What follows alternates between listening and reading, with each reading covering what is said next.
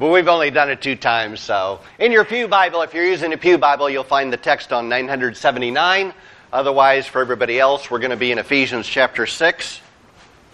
We are talking about, I'm a little hoarse from all the smoke I've been breathing downstairs, so I've got my bottle of water handy. I've also got my phone up here in case the alarm company calls me and the smoke detectors go off and I can call off the fire department. Otherwise, it'll really be an eventful Sunday. Martin Luther called these the household codes. They started back in chapter 5 and verse 21, and they go through chapter 6 and verse 9. There are 3 pairings in these household codes. There's wives and husbands. There's children and parents, with a special emphasis really on a father's role, which is what we did last week. And then this week there is the 3rd pairing of slaves and masters in chapter 6 and from verse 5 to verse 9. Now, in all of these cases, what Paul has to say is countercultural. It's not, the worst, I don't know that it's even arguable. I think it's inarguably the most offensive in these household codes is what Paul has to say to slaves and masters.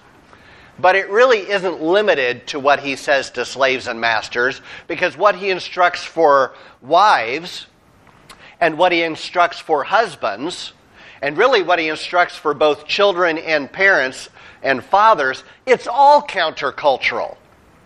It all goes against the norm of our own society and culture as to what is right, what is best for your relationships. But the Bible really isn't trying to keep in step with secular culture, which is always changing, like secular science is always changing. I love it when they discover new fossil and they find out, well, we were off 100 million years, but this time we've got it right. Or they find something new out in outer space and they decide, that timetable was wrong too, but now we're sure. I would rather just go with what God says from the beginning, both in how it all got started and how it's all going to wind up and why we're here in the meantime and what it should look like. The biggest reason why Paul's instructions are countercultural is because it starts at a different place than secular society. And where it starts is with God. And if you start with God, then his instructions can make pretty good sense, because if you start with God, it means the instructions, you will be held accountable by God as a Christian for knowing these instructions. And it may not set well in American culture or Western culture, but you're not going to be held accountable at the end of the day by them, though you may be judged superficially. At the end of the day, you'll be held accountable by God for how you conducted yourself as a wife in your marriage relationship, and a husband in your marriage relationship, or you as a child, whether it's obedience as a young child or honoring as an older child, and then parents, or fathers in particular, giving direction to their children in nurturing them, disciplining them, and admonishing them in the instruction of the Lord. But now, we're really on slaves and masters, which is the most difficult of all. The text reads like this: "Bondservants, obey your earthly masters with fear and trembling, with a sincere heart, as you would Christ. Not by the way of eye service as people pleasers, but as bondservants of Christ, doing the will of God from the heart, rendering service with a good will as to the Lord and not to man, knowing that whatever good anyone does, this he will receive back from the Lord, whether he is a bondservant or free." Those are the instructions to what here is termed bondservants. Then to masters, "Do the same to them, and stop your threatening, knowing that he who is both their master and yours is in heaven, and that there is no partiality with him." Those are the instructions. Let's start by defining a few terms. The most obvious terms in this last group of household instructions. You've got the word bondservants in the English Standard Version. Your Bible may read servants, or your Bible may read slaves. The right word is really the word slaves.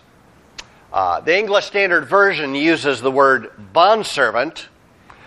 In case you're unfamiliar with what a bondservant is, a bondservant is somebody who willingly, I'm going to say, employs themselves or makes themselves a servant because they consider this master or this household or this situation so desirable, I will enter into a pledge or a contract to serve in that sense. And that's a bondservant. You've made yourself that. It's the nicest of the three terms. Servant has far less discretion as to who he's serving and what he's doing. And a slave smacks even stronger of you don't have much say in the matter at all. In fact, you're treated, in many cases, you're treated as chattel, as property, and that's just the way it is. It's all translating the same word. The English Standard Version, in the preface of their Bible, if you have a Bible that has any sort of extras in it, in their preface to the entire Bible, they explain, give you basically a reason why they chose to translate this word bondservants. It reads like this. The word is doulos. The term covers a range of relationships that require a range of renderings. Slave, bondservant, or servant, depending on the context. Further, the word slave currently carries associations with the often brutal and dehumanizing institution of slavery, particularly in 19th century America. That's really the reason why they did that last part. The range isn't nearly so broad as what the English Standard Version is suggesting. That's not really the reason. The reason why they translated it bondservants is because if they translated it slavery, it would be so countercultural, it would be so offensive, and people would criticize the Bible as so outdated that it would just be an obstacle. So they chose, I'm going to say, the easy path and translated bondservant. John MacArthur will take exception to that, which you'll see in just a little bit. And when I play the John MacArthur clip, let me tell you this. It's a little over the top. He talks about a conspiracy. I don't know that this explanation is part of a conspiracy to hide the truth. But I think it's a way to try to accommodate or contextualize the text. I think it's unwarranted. I think it's misguided. I think it's unfortunate. But I'm not ready to call it a conspiracy. We'll hear from John MacArthur in a little bit. That's the word. I think from here on out, when I show screens, I think I'm using the word servants. And it's only because I actually listened to what John MacArthur said this morning at about 7 o'clock. And it was too late to change all my slides over to slaves, but at least I didn't put on bondservant. The word masters. In the Greek, this is the word kurios. It is used hundreds of times, I'm pretty sure. I actually didn't check. It's almost always translated Lord. It's a title that's applied liberally to God, liberally to Jesus in the Gospels, and also to people that have a certain measure of authority and power. And the context will determine what kind of Lord are we talking. Because when a human ruler happens to be called Lord, in the Bible sense, they're not calling him God. They're merely saying he is a person in a position of power and authority, and they can make people do things. In the ultimate sense, only God is Lord. Only Christ Jesus is Lord. But it's used in lesser senses as well. So those are the terms. Let's move forward. A few parameters and assessments of the situation before we look at the text, look at the few verses that we have. And hopefully we'll do this all in 1 week, unless the fire department shows up. Parameter number 1. The Bible in general, and Paul in particular, does not explicitly condone or condemn slavery. In this text, he isn't condoning slavery, though he's giving a word to slaves and a word to masters, nor is he condemning it. He's merely treating slavery and masters as the situation that's at hand. It's just the way things are. Now, there are individuals that object to that and say, well, shouldn't he condemn it? I mean, here's a chance to come clean and say, this is wrong. And if you have slaves, you need to set them free. He doesn't. He just treats it as this is ordinary and customary in the world, the Mediterranean world at that time. And if you find that a little unsettling, that's okay. That's okay. We'll explore that a little bit. That's the first parameter. Secondly, however much should or should not be made of it, it is true that slavery in the Greco-Roman world at that time was significantly different from the type of slavery that stains the history of America. Now, hear me out here, because if you only hear half of what I say, it will be unbalanced. I want to make sure I get this first statement right. So my first statement would be this. Some slaves were in a very secure and advantageous economic situation. They are in a desirable, as a slave, it's a desirable position to be in the Roman world. There were, I don't know if it was there were a lot of slaves in the Roman world. And it was part of the economy. And many of those situations were good because it meant you were employed and taken care of, and it was a good living place to be. In fact, in many cases, it was the lowest class would be people that nobody wanted them to be their slave, and they were kind of on their own, and they weren't very good. They weren't good at very much. That was the lowest class in the Roman world. If Christianity had broken on the scene, and Christianity was not legitimized by Rome for a long time. If Christianity had broken on the scene and said, we are preaching Christ as Lord, and Christ as Lord means slavery is wrong, and we are declaring within the Roman Empire all slaves should be set free, that would have created chaos and poverty and anarchy in a sense like in our world when you imagine when the Teamsters, when the truckers all go on strike and nothing's moving in our economy, or if the railroad goes on strike and nothing's moving in our economy, how it affects everybody in a detrimental way. That would be true of slavery in the Greco-Roman world. If all of a sudden there aren't slaves, the whole economy comes crashing down. Not that that's the worst thing in the world, but it really detracts from why the church is the church, and that's to preach a gospel. So that's the first part of the difference. The second part is this, though. In the Greco-Roman world, there was slavery every bit as atrocious as in early America. Don't kid yourself. Don't kid yourself that everybody who was a slave was happy to be a slave. There were slaves who were abused and beaten, and it was unconscionable. It was wrong. It was horrendous. That happened too.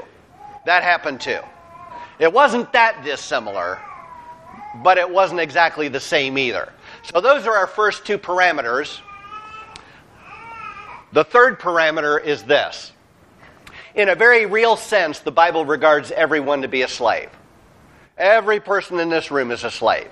Bob Dylan, the theologian, got it right when he was a theologian. You've got to serve somebody. It may be the devil or it may be the Lord, but you have got to serve somebody. You are somebody's slave. You are either, the Bible teaches, you are either a slave to sin or you're a slave to God. A slave to Christ. A slave to righteousness. A slave to your brother. Because we're to serve one another, which is the idea of slavery to one another. But you are somebody's slave. Now here's where I just discovered what John MacArthur... I realized this morning, I'm like, John MacArthur wrote a book on slavery. It wasn't a bestseller. Not a shock, because nobody likes to read that they're a slave. And I meant to look up when he wrote it. It was some time ago, but I found a promo when I first wanted to see what he said. A promo for the book. Again, it's a little over the top, but it also is very thought-provoking. It's just over a minute long, So here's what John MacArthur says about the word that is used here about a slave. Exploring the New Testament, I uncovered a distortion of truth when it came to the word doulos. Doulos means slave. When I began to unfold the 150 times that word is used, I realized that my understanding of the New Testament had exploded in a whole new way. The book Slave is about the hidden word that unlocks the believer's identity. Virtually all English translations ignore the fact that doulos only means slave and translated servant. There had been a conspiracy to cover up a truth that is so essential to the New Testament that without it, we misunderstand our relationship to Jesus Christ. A servant does a job. A slave is owned. When you understand the concept of the Christian as a slave, then you understand what it means to be bought out of the slave market of sin. As believers, we are slaves who become friends, friends who become sons, sons who become joint heirs. It just changes everything that I perceive about the Christian life.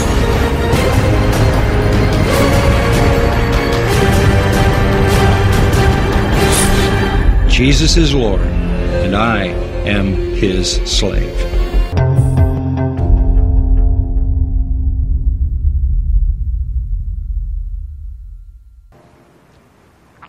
I think the most effective point he makes in that is a servant serves, like he's doing something, but a slave is owned. And you can see how the stakes are raised from you are required to do something to your identity is you are owned by someone else. So I've got a trivia question for you. Trivia challenge, just think about it in your own mind. My question is this: when Christ Jesus came to earth, was he a slave? Just think about that. When Christ Jesus came to earth, does the Bible teach or suggest or say that he was a slave? And I'm thinking primarily the New Testament at this point, because you're not going to find doulos in the Old Testament. That's Hebrew. So in the New Testament. I kind of wrestled through this question this week, and I thought I was going to wind up with one answer, and then I wound up with a second answer. And it's kind of interesting. So there's two relevant passages that you could turn to answer the question, when Christ Jesus came to earth, was he a slave?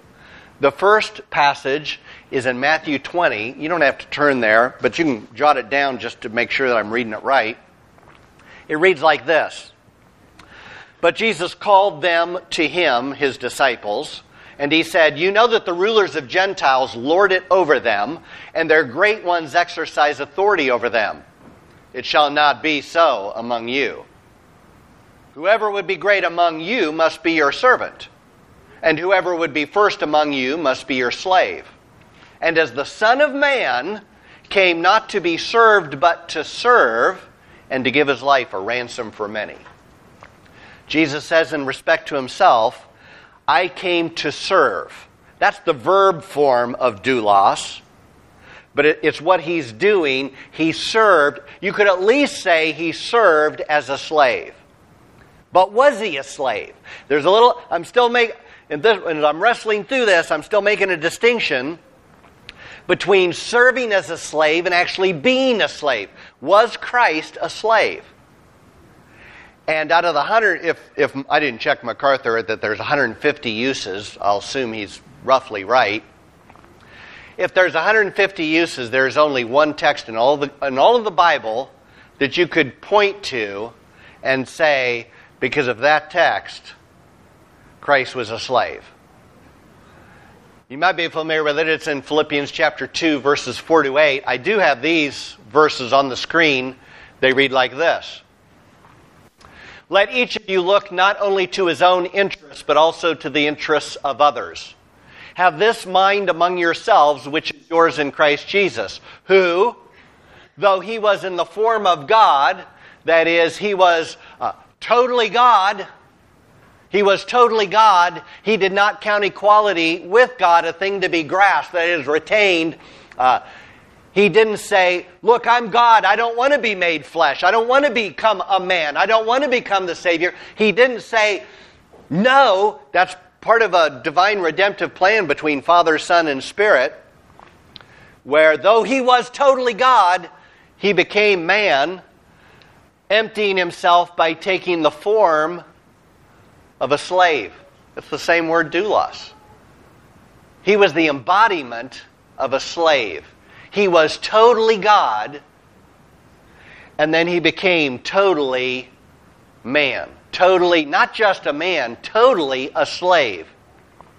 Being born in the likeness of man and being found in human form, that is actually not the same word as these two forms. It's unfortunate that it's translated the same way, so I put it in a different color. So being found in human form, he humbled himself by becoming obedient to the point of death, even death on a cross. He was not a slave of the Jews. He was not a slave of the Gentiles. He was not a slave of his disciples. He was a slave of his Father's. He came to do his Father's will. He humbled himself as a slave to do his Father's will and became obedient to death, even the death of a cross, as a criminal, because he's a slave. So I think the answer to the question is yes, Christ was a slave according to that text. And if we were to always translate the word slave, you can see how off-putting it would be in our English translations, because we don't like the word. To say that he took the form of a slave just sounds a lot rougher and more demeaning than he took the form of a servant. Let's go back. Parameter number 4, these commands to servants and masters remain relevant in the 21st century. They remain relevant in the 21st century and to you right now, though in some sense you're not a slave like in the Greco-Roman sense, but you will encounter people and situations and circumstances where you get treated as a slave. Maybe it's by a supervisor or a boss or whatever the case may be, and you have the freedom to leave because you're not a slave like in their sense. Nobody can make you keep that job. But it may be such a job or desirable enough, you want to keep that job, but you're being treated miserably. Under those circumstances, Paul's got a lot of really good advice as to what is acceptable and what is not acceptable. Even in our culture, where we don't have that same kind of slavery that Paul is writing about in the Greco-Roman world. So let's look at it. Servants are given one command in these verses. One command. That one command is the word obey. It's the exact same word that was used of children. Children, obey your parents. Slaves, obey your master. And that word, or that command, obey, is then colored by everything else Paul says in verses 5, 6, 7, and 8. He adds a lot of color. What does that obedience look like? He colors it. Well, you obey with fear and trembling. Fear and trembling before your earthly master. In Colossians, he says, because Colossians is parallel to Ephesians, in Colossians it's obey, fearing God. So if I put that together, the fear and trembling before an earthly master is really because I am fearing God, and God has called me to obey. I do not take that fear and trembling as a trembling, fearing for your own life and safety. I just don't take it that way. I think there's a semantic range of meaning for the word fear. I think here it means soberly, respectfully. This is a serious situation. Don't treat it with kid gloves. Like for guys it would be, you got to man up. Bite the bullet. You got to sacrifice your pride. You got to humble yourself. Take this responsibility seriously with fear and trembling. God has called you to this. That word fear is the exact same word that is used back in chapter 5 and verse 33, where in the instructions to wives and husbands it sums up, however, let each one of you love his wife as himself, and let the wife see that she fears her husband. Now, my Bible says respects, but it's the same word, fears. In that case, I don't know that anybody argues that wives should be trembling in fear before their husbands, but it means it's a serious relationship, and you should respect and honor him as the leader of your home. And then his responsibility is to love you as Christ loved the church. And both responsibilities are impossible apart from the grace of God. But I take that as to be serious-minded about what you are charged with as a servant or as a slave. He says, with a sincere heart, as you would Christ. Not by way of eye service as people pleasers, but as slaves of Christ. Everybody here knows what it's like to behave one way because somebody's watching and behave another way because you don't think anybody's watching. We all know that, right? Whether you're a child, whether you're in an employment situation, whether you're in the neighborhood. I mean, we behave different ways depending on who we think is watching us. And what Paul is saying to these slaves, to these servants, don't just behave a certain way when you're being watched and you know you're being watched. I want you to commit to this thing whether you think anybody's watching you or not, because that's what Christ has called you to do. Another part of the color is doing the will of God from the soul. The English Standard Version has the word heart, which was used here. It's not the same word. It's the word soul. So here I think it has to do with the idea of a right attitude. Because you can do something with the wrong attitude. He wants you to do the will of God with the right attitude. Rendering service with a good will as to the Lord and not to man. And knowing that whatever good anyone does, this he will receive back from the Lord, whether he is a bondservant or is free. That last part of the coloring what it means to obey, that requires faith. That Christ knows, and he will reward you when you do what he's asked you to do in difficult circumstances. That requires faith. Because when I want a reward like kind of immediately. I want somebody to recognize what I've done, and I want it to pay off quickly. But that's not the way Christ works. He may reward you quickly, but as often as not, it's a long game. But he will reward the kind of service that you render that he has called you to, whether it's a wife, or as a husband, or as a child, or as a parent, as an employee, or as a slave. Why are slaves to obey? Why are slaves to obey? Here's where I want you to think back as to why children were to obey. Because the same word was used of children. Children, obey your parents. Do you remember what he said? The first reason, this is right.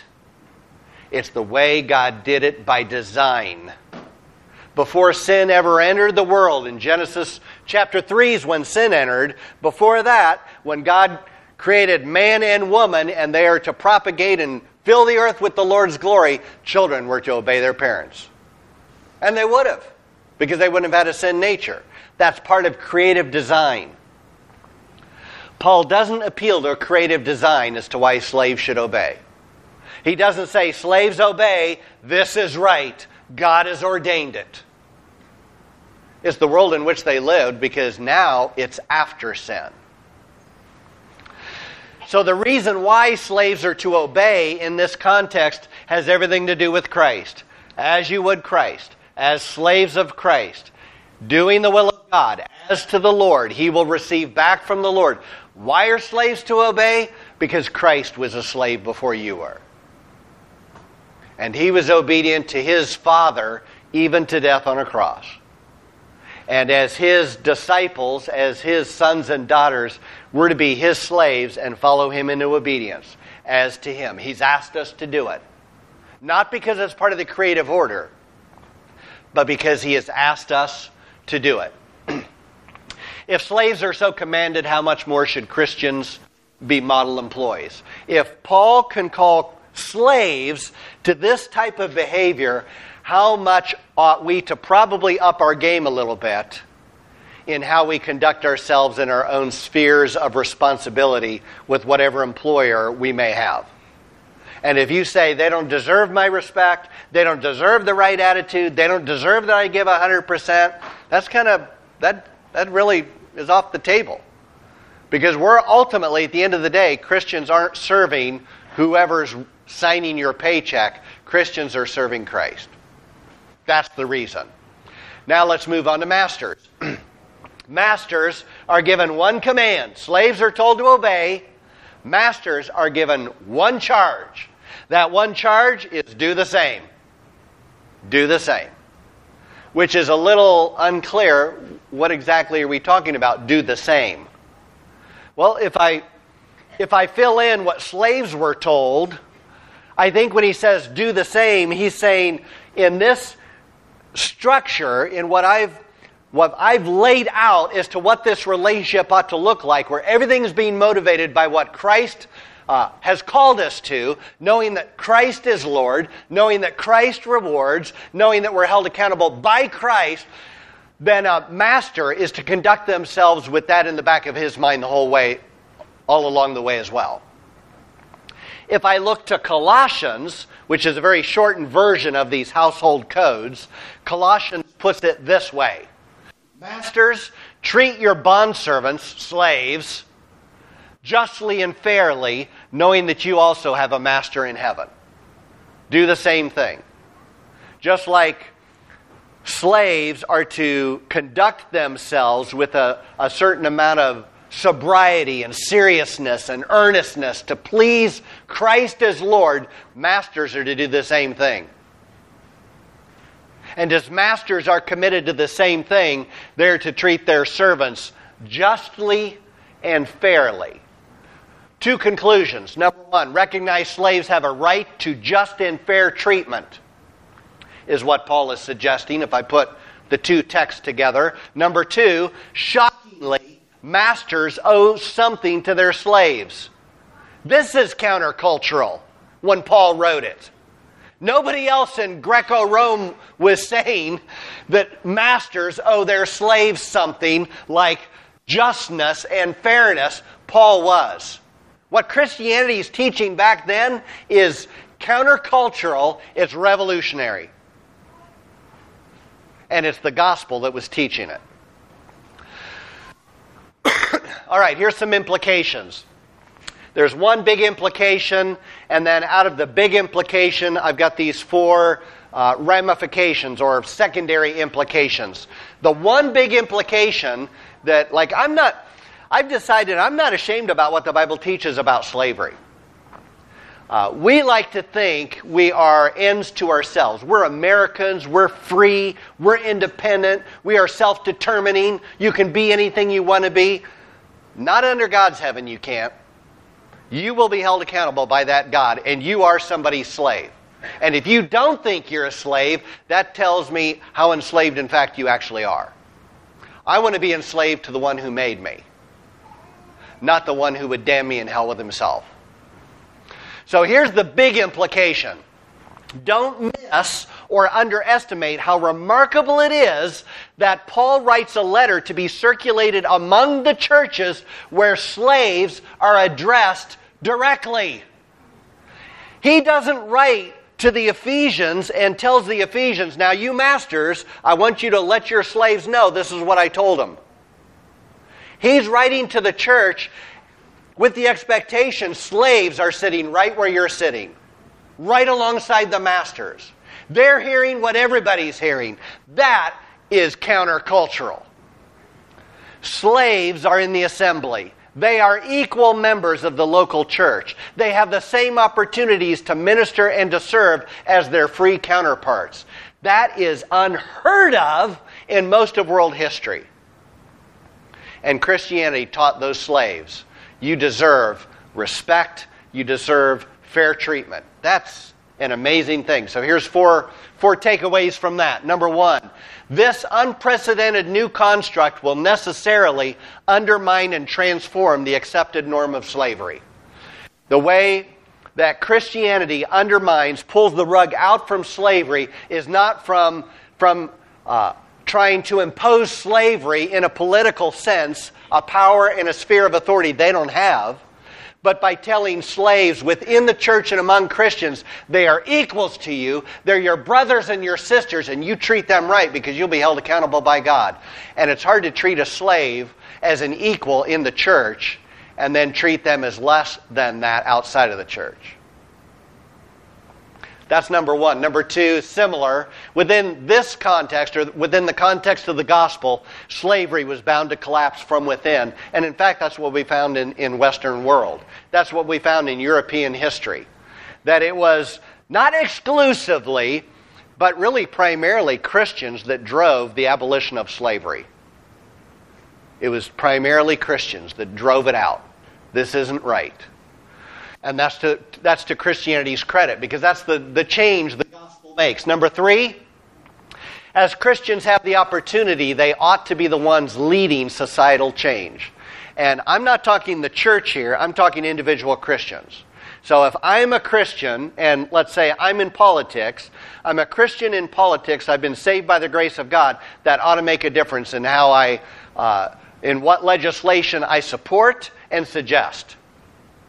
And I have no business as a Christian saying, well, I personally would never do that, but I wouldn't want to impose my values on anybody else. If I'm a Christian, it affects the way I vote, it affects the way I think, it affects the way I treat people. I don't care what the rest of society is doing.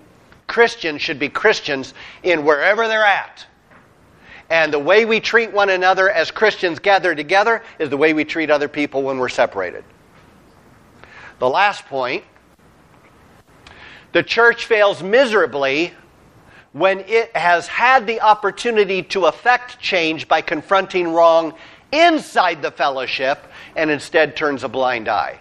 This is where it gets dicey, and this is where the church has not always looked very good. So if I take it back to American slavery, and the church entertained... I know what Paul wrote to the Ephesians about how slaves should be treated. I know Paul expected slaves to be equals within the assembly as they gathered together. But oftentimes in American history, white owners didn't treat their slaves like that, and they went to church on Sunday.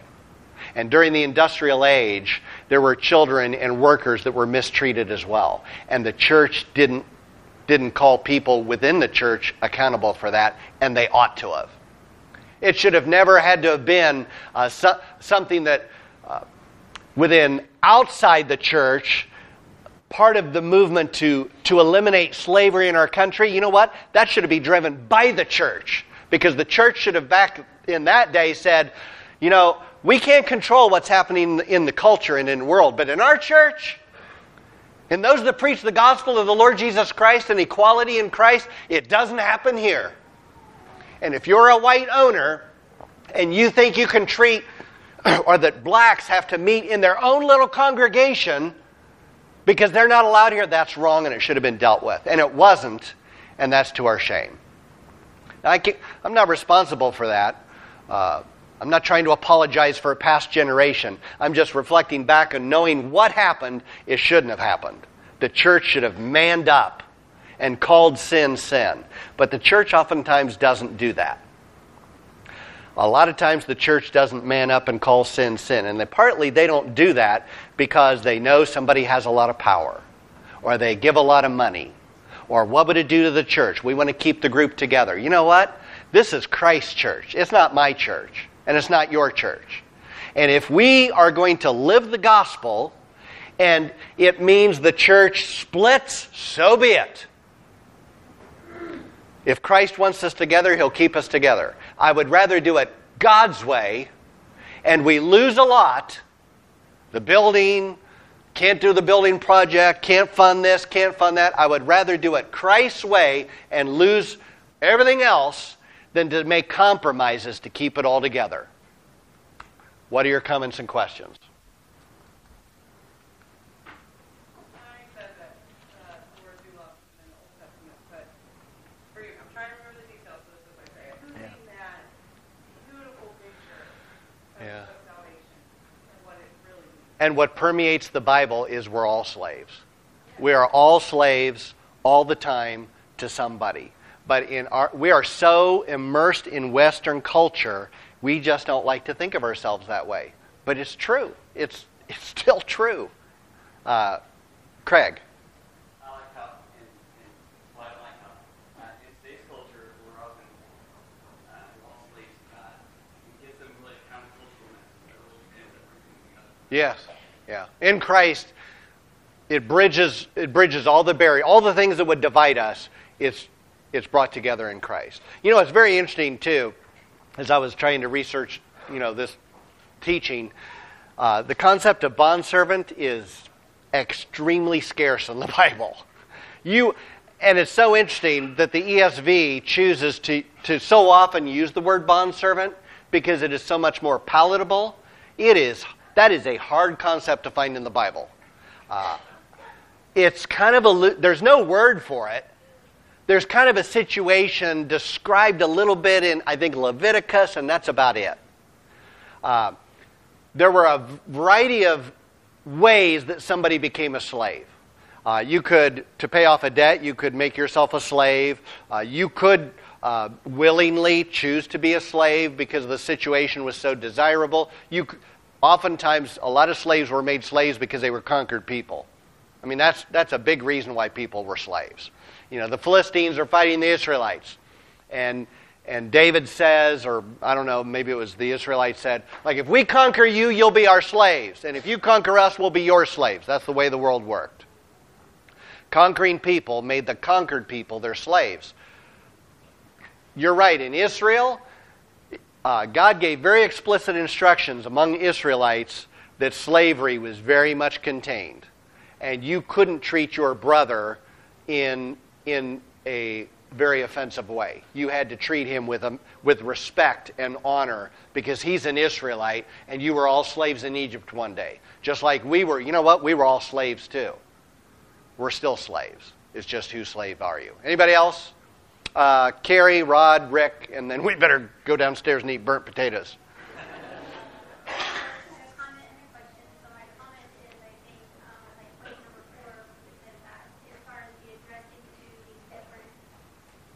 Well, a big difference there's some similarity between slaves and children.